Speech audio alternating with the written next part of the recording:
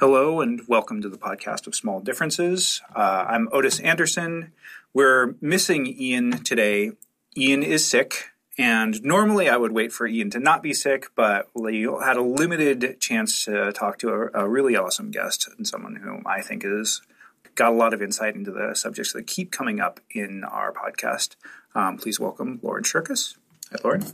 Hi, thanks for having me. Feel free to tell the audience a little bit about yourself and what you do, what you're interested in. Sure. So I'm currently a data science manager at LinkedIn. Before this, I was a product manager on the data platform team at Airbnb. And before that, I was a data scientist at both Airbnb and LinkedIn. And so my interest really spans the space of data science and product science more on the analytics-y end of things, as well as data infrastructure and where those two things can come together to create value for the company. You're more of an Otis than an Ian. One way of putting it. Yeah. Yeah. So I think the transition from data science to data product manager is an interesting one. Like, we've talked about that job title a couple of times. What was that like? It was fascinating. I think that data scientists have some natural advantages when they go into product management roles. Being very quantitatively minded and very analytical gives you a natural edge and a way to evaluate products and strategies that product managers coming from other backgrounds don't naturally have. However, typically, what I've seen from other peers who've made the jump, and my experience myself, was that it took a huge ramp-up time when I jumped into product management to build up the influence and leadership and communication skills. They came a lot more naturally to my peers who had come in through other routes. So, you probably, a lot of people on the product science side of things, have more developed communication skills than the typical data science, but it's not necessarily the same ones that allow you to succeed as a product manager. Is that right? That's a good point.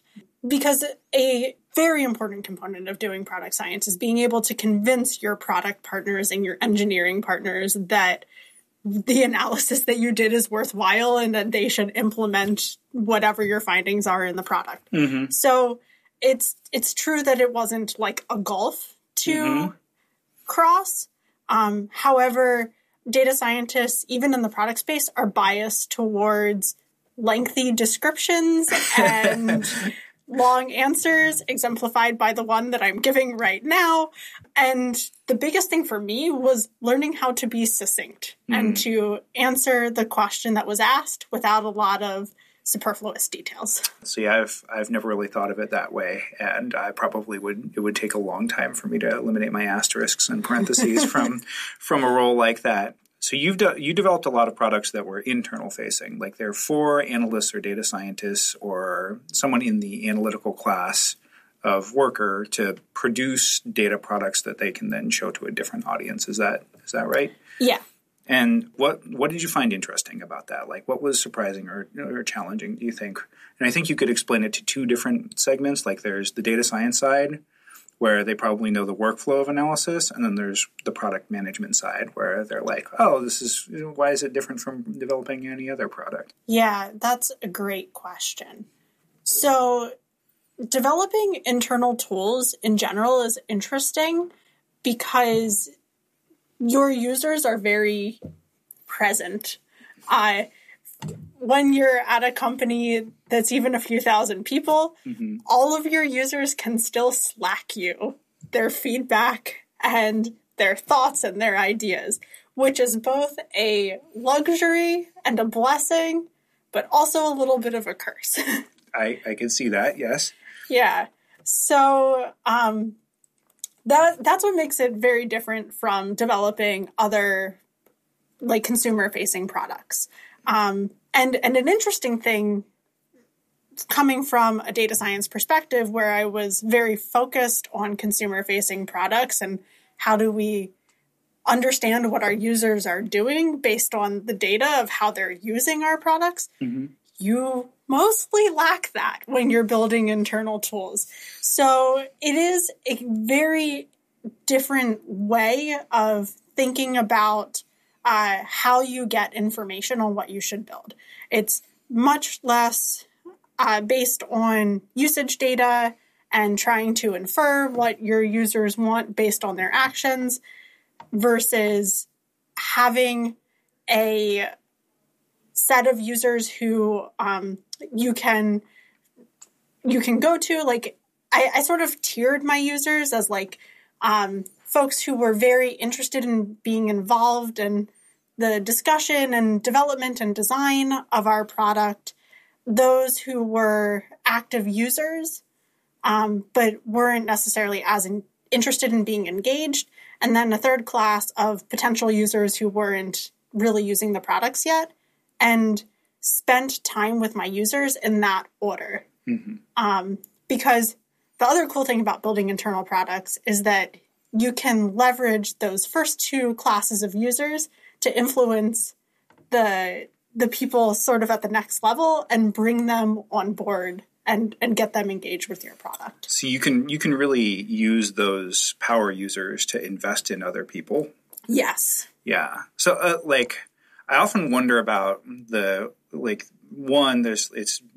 seems very much like a two-sided, like developing for a two-sided marketplace where like the analogy being like Airbnb has people who rent their houses and then people whom they rent their houses to. Mm-hmm. You have data scientists or analysts, and then you have the people that are going to consume those analysis up. Did you have like a persona for each of those and kind of an idea of like what they could do for your data product?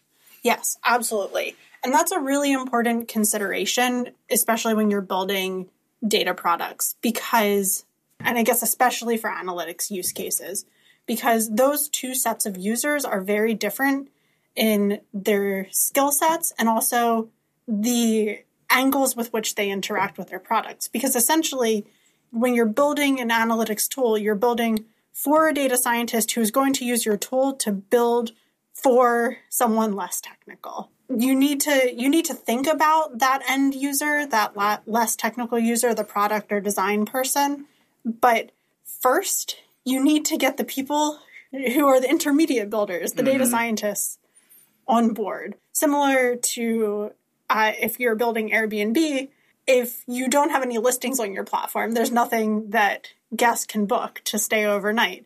Similarly, if a data scientist doesn't use your product to build their dashboard or machine learning model or whatever it is, there's no one else who can then consume that information. So while it's really important to think about that end user and their capabilities, I believe that up front, especially in the early stages of development, it's much more worthwhile to focus on your producers, your data scientists or analysts who are going to be using that product to create inventory, so to speak, that the less technical consumers can then use.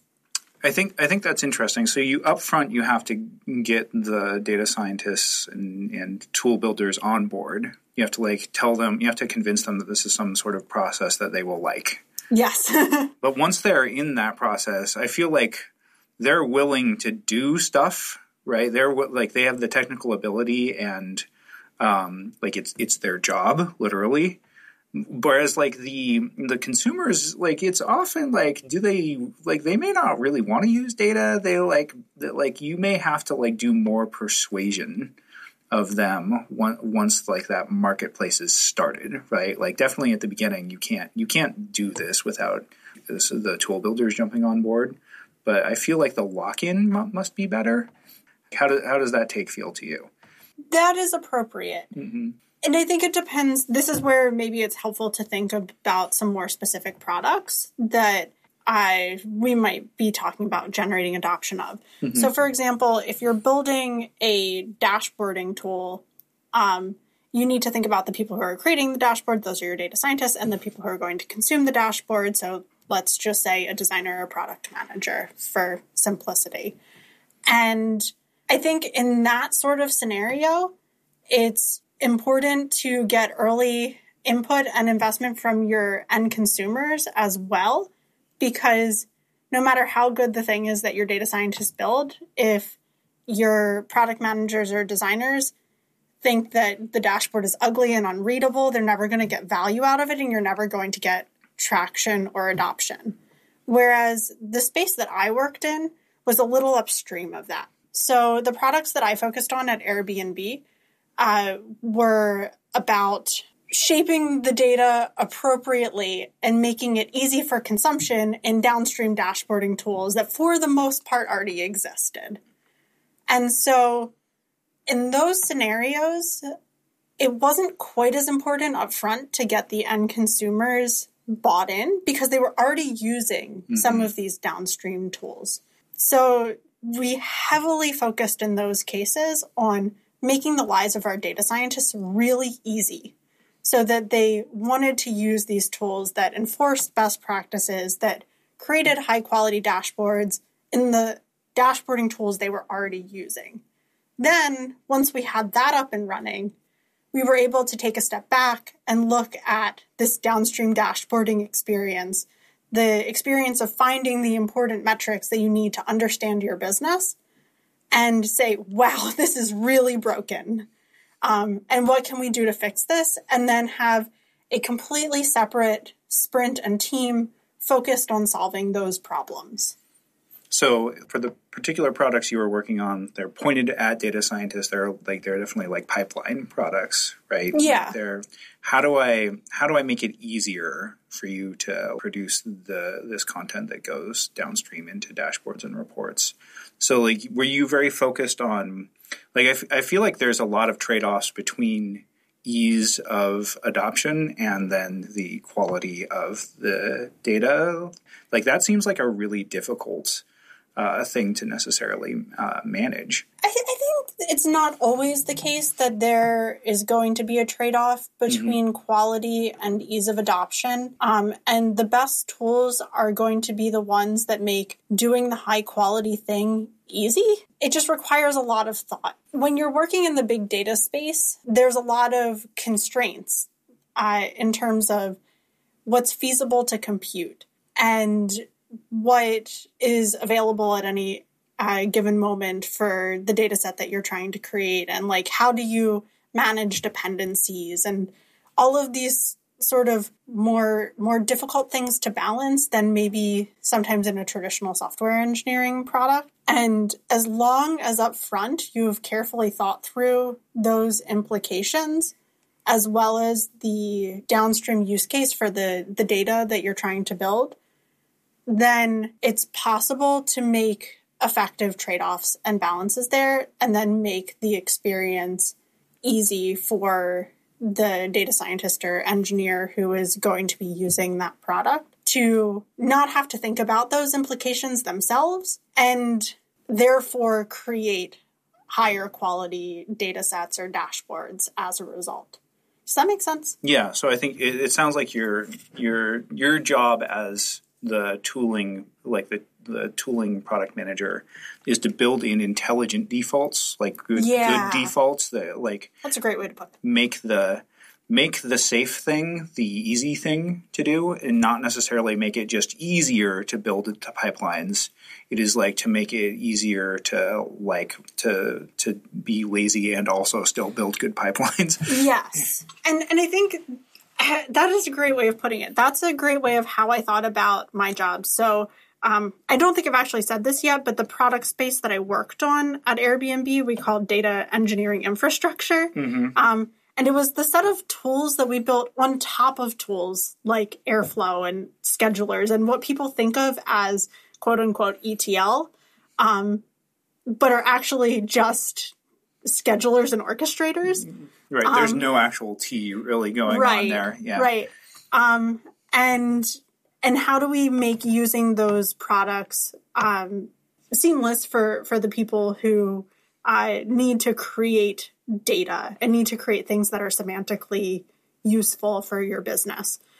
Because while Airflow is super easy to use and has, as a result, has had this like amazing adoption curve, right? It also is incredibly flexible, which if you are a data scientist who just needs to create a data set for your model or for your dashboard or whatever this like niche product is. It's quick and easy to throw together a pipeline, but also very easy to have something that's unmaintainable in the long run, that has no idea of best practices. And, 6 months from now, your dashboard's broken or your model has drifted, and there's no way to tell what the cause of that is. I think this is a thing we've touched on before in the show. Is like data scientists write pipelines a lot. A lot of times you need engineers in your pipelines. Like, that doesn't need to be the only thing your engineers or your data engineers are doing, but like in order to make sure that code is robust, that it has all of the proper like engineering traits to it. And this is a big challenge for data pipelines in general, because even when you have engineers or data engineers involved in that process, as a field, data engineering just isn't as mature as traditional software engineering, where across the industry, there aren't really as many accepted best practices and testing packages and frameworks. And how do you even think about what it means to do a regression test on a data set? We did a lot of unit testing at a previous job of mine. And I often wonder, I really want an integration test for this. And there's not, or I want to write the unit test at the pipeline level. And I think I only saw any other engineer say, I've got pipeline level unit tests last year. Yeah. Which Airflow's been around for a long time at this point. It may not seem like it, but the pipeline is probably the appropriate unit to test most of the time, and that's a fairly recent development. Yeah, and not only that, you want to test your transforms in your pipeline, but you also want to test the resulting data, because even if your pipeline transforms execute exactly the way that you want, you want the data that flows in could be shifting over time. Yeah. And you need to be able to detect that too. And so it's this just whole added layer of complication. And I think that this is where you need to not just have smart engineers in developing your data, but also where we're seriously lacking some tooling in the industry, and where marrying, involving data engineers and having a clear data strategy with good data tooling will hopefully eventually bring us to a much more mature state. Yeah, definitely. So I definitely meant you need to have engineers working on the pipeline so they build good tools, so that when the people that actually need to do the work every time you need to build a pipeline, they're making that, they're making those intelligent choices, whether they realize it or not. Oh, yeah. Yeah. Definitely. And I think a lot of companies right now are trying to figure out what this strategy should be. How heavily do you invest in building these kinds of tools to solve this problem versus how heavily do you invest in hiring an army of data engineers to build your data sets? And my personal bias is that you kind of need both. That at the end of the day, if you have an army of data engineers who are all going to build data sets, for the most part, they're still going to do a great job because they are actually specialized, as opposed to just having your data scientists building all of your pipelines, which a lot of companies are also doing and is creating issues. And then on the other end of the spectrum, there are companies who are saying, well, can't we just build our way out of this? Can't we just build a ton of tools that make all these best practices simple and easy so that our data scientists can just throw a pipeline in there?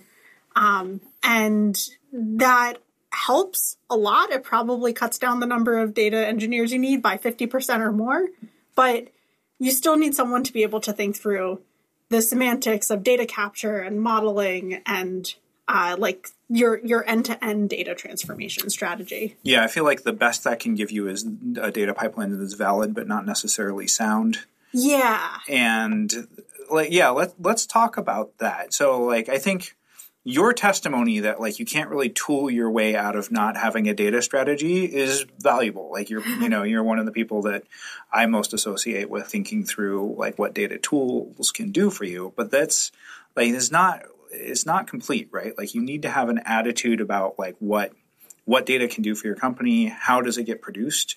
I often think as a data scientist, knowing how you get data is the actual magic of the profession, and thinking through how it's collected and what that results in. So let's talk about data strategy. What does a business get out of having a data strategy, and can you kind of walk through like what an example of what a data strategy would be for a company?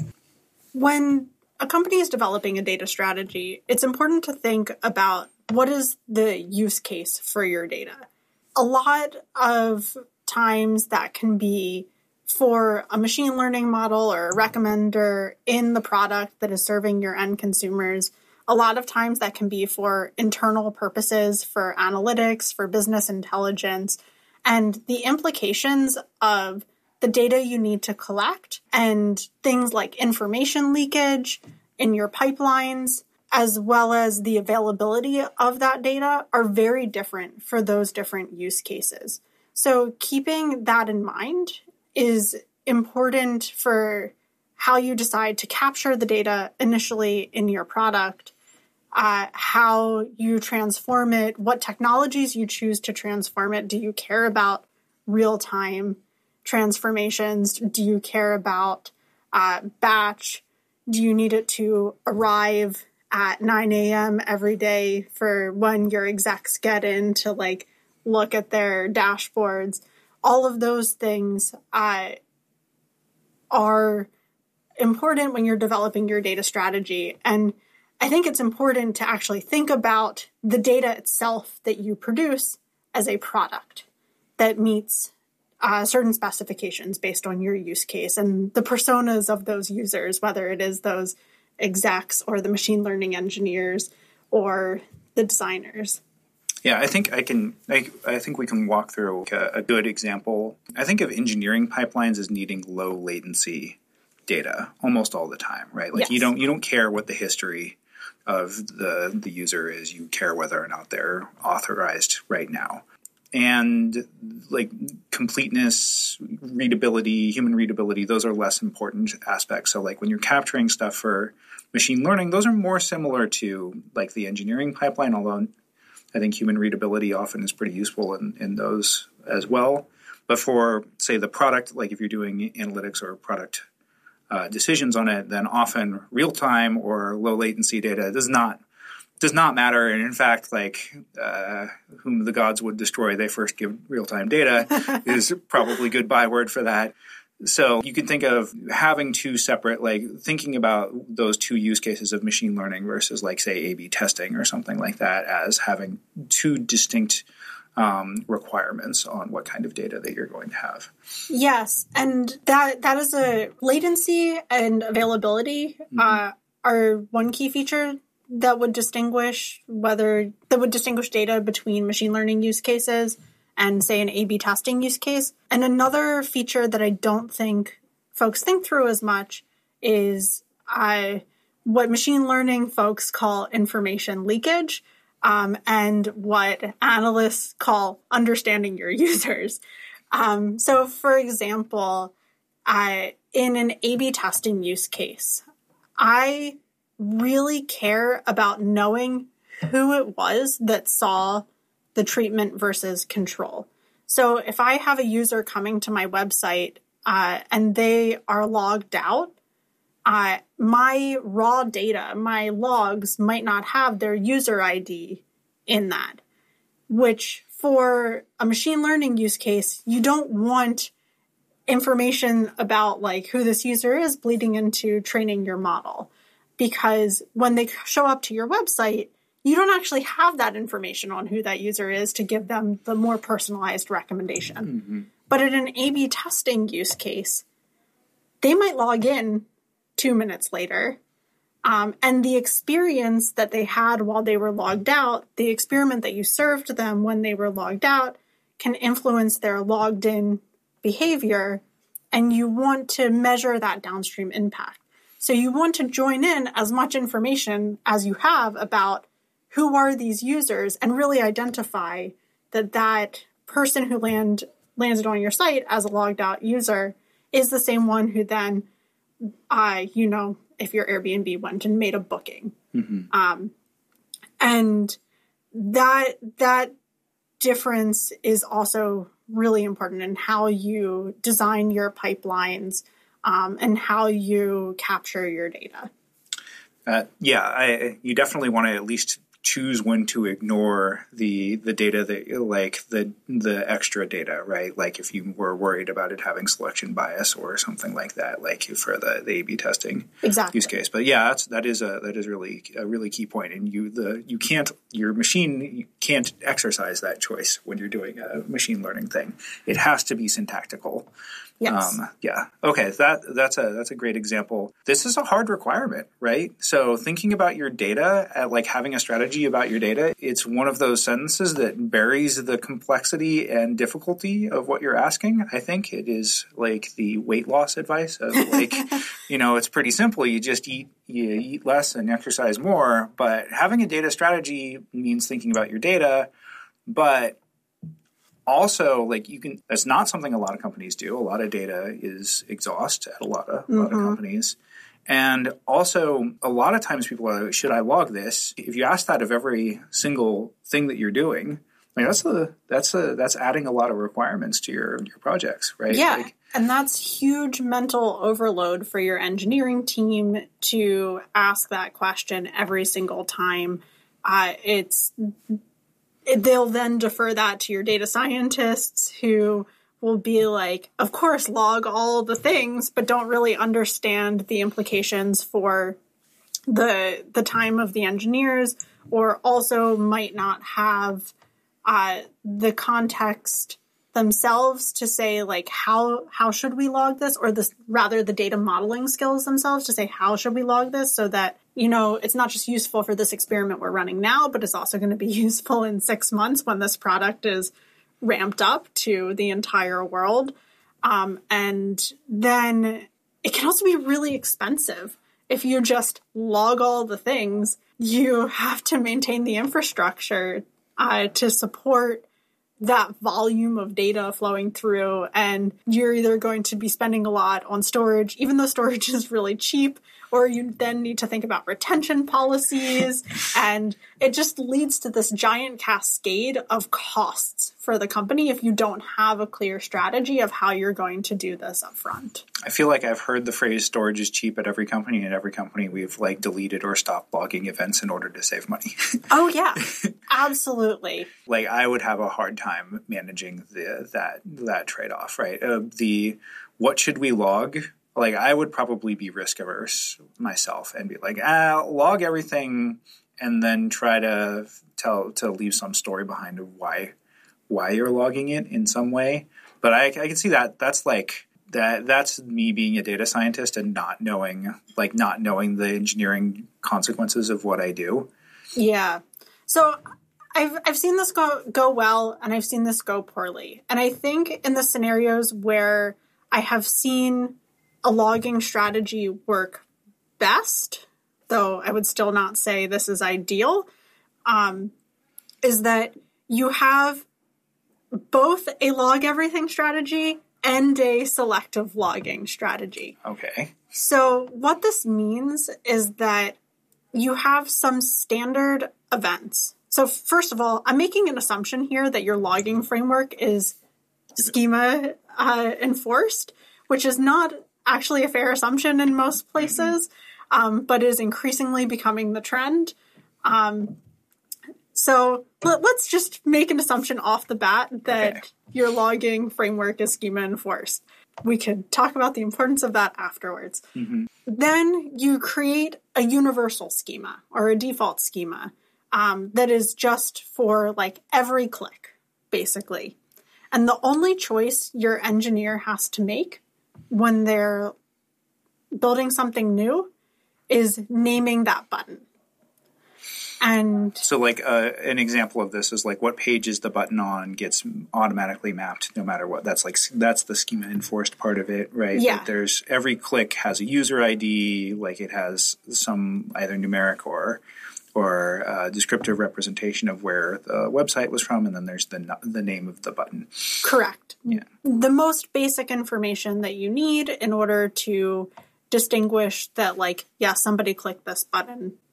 We know, like you said, we know what page it's on. We know who did it. We know what time they did it. Right. And then you would instrument that in a place where every time action occurs, the log gets sent no matter, like the engineers maybe don't even have to write new code. Like it just gets fed into that function and Yes. the basic schema enforced logging occurs. Correct. But that's not that's probably not enough logging for all of the things that you could think of that you like the critical questions you need to answer about the business. Exactly. What that does give you, though, is let's say you're building some new feature out there. You don't know if you want to invest in it long term.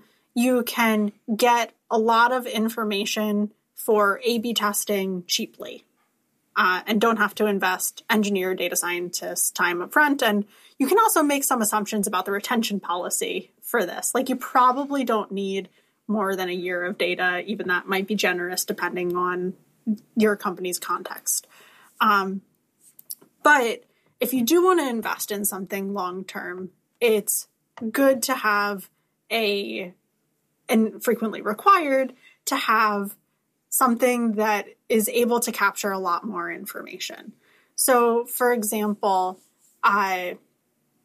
if you need to, once again, Airbnb is a good example. If you need to measure the concept of booking. It is a good example, and a lot of people use the product. Yeah. If you need to measure the concept of a booking, you don't want to just know how many people clicked the book it button. You also need to know, like, which listing they booked. Maybe who was the host of that listing, what was the price on that day, etc. And so you want all that context also in the log that you're capturing about that booking. And so then you have a process where your engineer and your data scientist and your machine learning engineer and everybody who might care about that data sit down, can agree on a schema. The schema you can think of as the equivalent of an API if you're building a service. It is a contract that everybody agrees on and says, the engineer says, this is the data that I can provide you. The data scientist or machine learning engineer says, this is the data that I need to consume for this application. And then hopefully also if you have a schema enforced logging system, then there are ways to track and notify downstream consumers if that's changing, even if that's just like mandatory reviewers on a PR in your schema repo. I wonder how many companies have that. I wonder too. I don't know. I don't have enough data to say like what fraction of companies do and don't, but a lot of larger companies, if they don't already have schema enforced logging systems, are actively moving in that direction, particularly companies that are choosing to invest more in the tooling side rather than the army of data engineers side of the equation we were talking about before. Yeah, so like that's a good example where making intelligent decisions at the top of what you're logging can save you data quality problems. It can fix data quality problems you just can't fix through tooling, right? Like if you haven't logged the thing that you need to analyze the experiment, there's no fixing that. Yeah. Can't tool your way through that problem. But you can build a tool that helps you once you've made that decision to log to keep that log meeting certain constraints. Right. It does still seem like you should be biased. If you're a risk-averse data person, like you should be biased towards logging more things.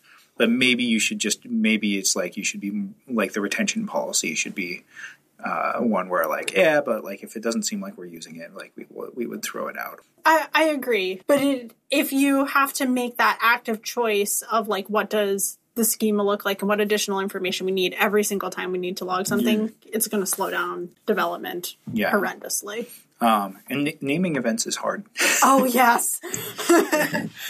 I really think that it is something we should spend a little time on. Like being too specific in a name is actually one of the worst things you can do to an event because it takes away the power to just group simple things together and get counts of them. Right? Like if you have 3 or 4 different event names from the same thing because you've added like variables to the name of the event instead of just keeping the name, then it becomes tricky for people who aren't literally, like, they aren't privy to how that event got created to pick out the things that they care about from the schema.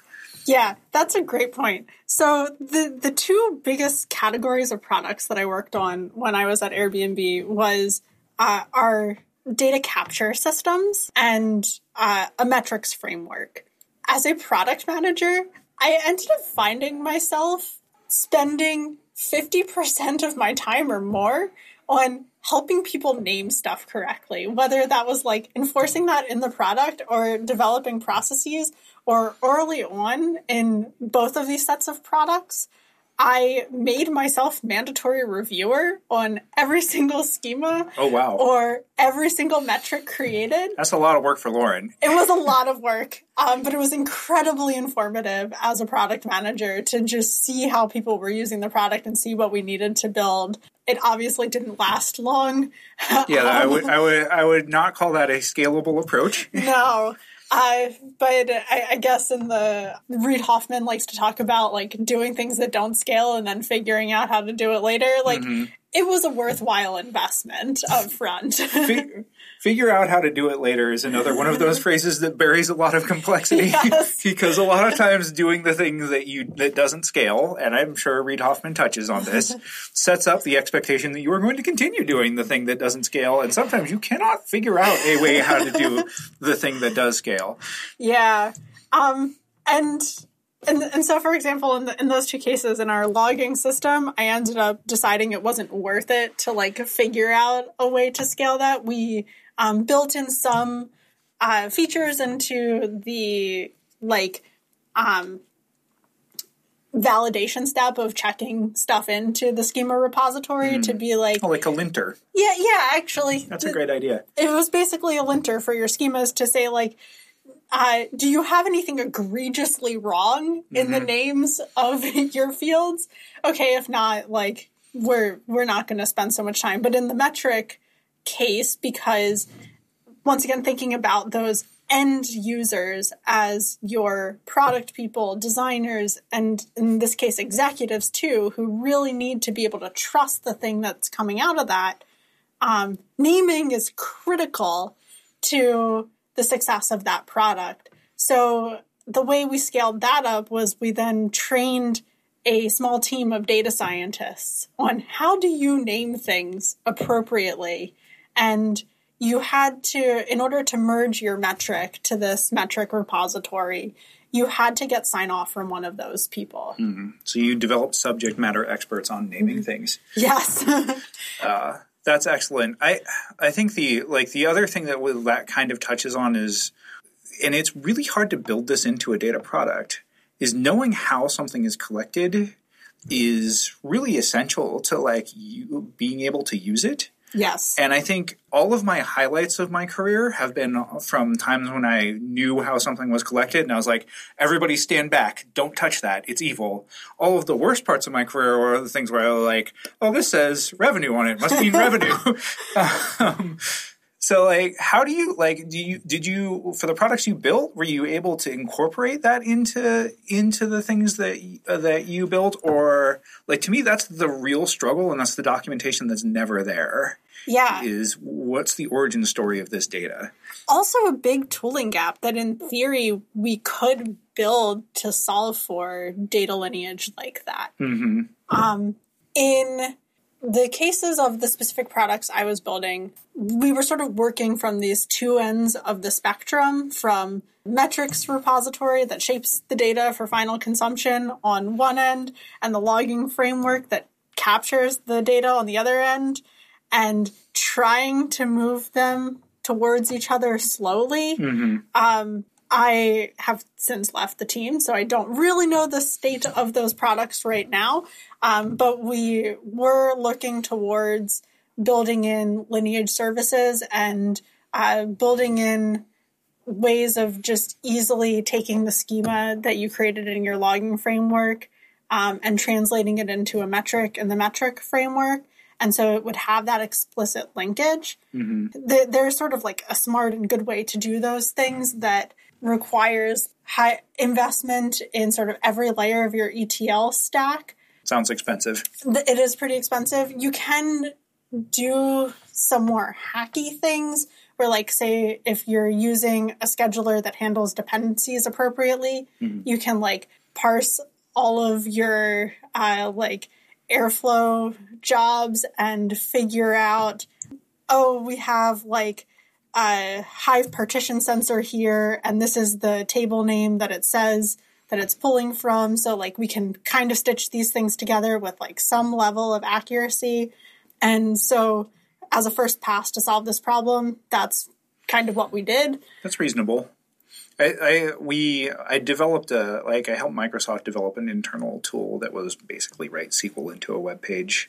And we had the luxury of knowing what the ETL, like having links to the ETL system that you could then put into the web tool so that you could look at like it would parse which tables you're referring to in your query, and then it would list them as a link, and you could click through to the ETL system, which was similar to Airflow, and see what the dependencies were. That's cool. And that way you could get, like, not like Descartes style down to first principles like lineage, but like you could have an idea of, like, at least what the next layer up was on your data lineage.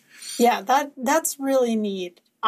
Even that, I think, doesn't exist in many places and would just be a huge step forward. I've never seen it since, and I wonder, like, because most people are using Airflow, I wonder if that's even a thing you could do unless you knew, unless you connected your ETL, like you built an integration with your, like, query tool or whatever to that. And since most people are using off-the-shelf query tools or notebooks or something like that, like, it doesn't seem like a thing that's in the offing.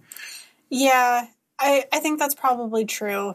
But within Airflow itself, like, if something that is a common problem is that you have, like, a DAG that creates a table and then some other completely separate DAG uses that table to create something else, and then your data warehouse becomes this, like, tangled mess of spaghetti pipelines, and you have to, like, trace back through, like, several DAGs to figure out, like, what the data source was. And so even if you limited the scope of the problem to just Airflow and what is maintained by Airflow, still too complicated. It's still really complicated, and it depends on, like, how you are using Airflow and have set up dependency management. And, like, once again, Airflow is super flexible and awesome. But for ETL specifically, like, gives you too much freedom, in my opinion. No, I think that's a general problem, right? It's like the more powerful you make something, the worse if you give people the option to make the stupid choice, some of them are going to do it. Yeah. but you could still probably get, like, a 50% or 80% solution that would still deliver a lot of value, even if you just scope the problem to Airflow. I think that would be a great investment for Airflow team to make. Somebody go out there and make this investment, people. Please. Please. We're begging you. I wanted to build off something that you said earlier, which was that you felt your greatest achievements came when you really intimately knew the data and the lineage of that data. And I think that is incredibly important for data scientists, that you have both the hard skills to be able to read the pipeline and maybe even read the logging code itself, as well as the soft skills to be able to influence the engineers to capture and transform the data appropriately and to have those conversations. And unfortunately, whether it's because of interest and expectations of individual data scientists or the incentives set up by data science orgs, so many data scientists just don't want to do that work. They want somebody else to solve that upstream for them so that they have nice, pristine data to do their, like, fancy analytics or machine learning on top of. I mean, I think I blame companies and hiring process for this more. Like, I think if you go to apply for a vanilla data science job, you will be asked to tune a parameter on a model and interpret its effect on a confusion matrix, or maybe you won't realize that's what they're asking you to do, but that's what they're asking you to do. And that sets up the expectation that you are a model building endpoint, like you take an endpoint and build a model off of it. And that is what people want to do based off of what they're asked about in their interviews, and what people even build. Like, they'll even go and build rubrics around promotion, and most of them aren't like, do you understand our data sources? In fact, I'm not sure how I would evaluate someone on that as a manager. Yeah, it's tricky. So yeah, I that's what I think that does come from. I agree, but then you can take that one more step upstream to say that when companies are setting up these hiring practices and these interview processes, they're doing so in a way to attract what they think of as top talent, which the preferences of those top talent may be coming out of what boot camps are selling, or the hype is that the job is about building fancy models and not as much about intimately understanding your business and your data and using it appropriately. Oh boy, I get to talk about labor economics. So there's two, I would break this down into two parts. One, there's a measurement problem. I think the modeling, are you good at interpreting and tuning a parameter, is actually very, it takes you a few minutes to figure out whether someone interpreted and did the thing. And it's very easy to compare one candidate to another. And the question of how would you figure out how we collected this data is not one where you can very easily compare two candidates to each other. But there's another bit that I think you're getting at, which is the candidates themselves' preferences. And we think about this in labor econ. We have this model of specific human capital and general human capital. I've talked about it on previous episodes a little bit, but math and probability and, in a certain sense, modeling is a general piece of general human capital, meaning it's useful in every job, right? There's no data science jobs where those things aren't going to come in handy, even if you're not using them all of the time. Sure. The specific, the soft skills that we talk of, there's an aspect of that is general human capital, where if you're pretty good at navigating the politics and language of one company, there's a pretty good chance you'll be able to learn in other companies. But what you have learned at that other company, you can't take with you, right? It does not, it is specific to that company and not general across companies. So that, the other, the whammy on this is that most of the time companies pay for general human capital, if they can measure that in an interview, and they do not pay for specific human capital because they feel you can learn that on the job, or it is not what you've already done is not valuable to them. So the data scientists that are setting up these things probably have something similar to that explicit model, which is if we're want the best data scientists, we should select on general human capital, even though that is misleading to the actual job description and what's going to be valuable when you're doing your job. That makes sense. And if that's the case, then perhaps companies should be taking time either in their interview process or somewhere in the recruiting process of doing some expectation setting of what an actual day-to-day looks like.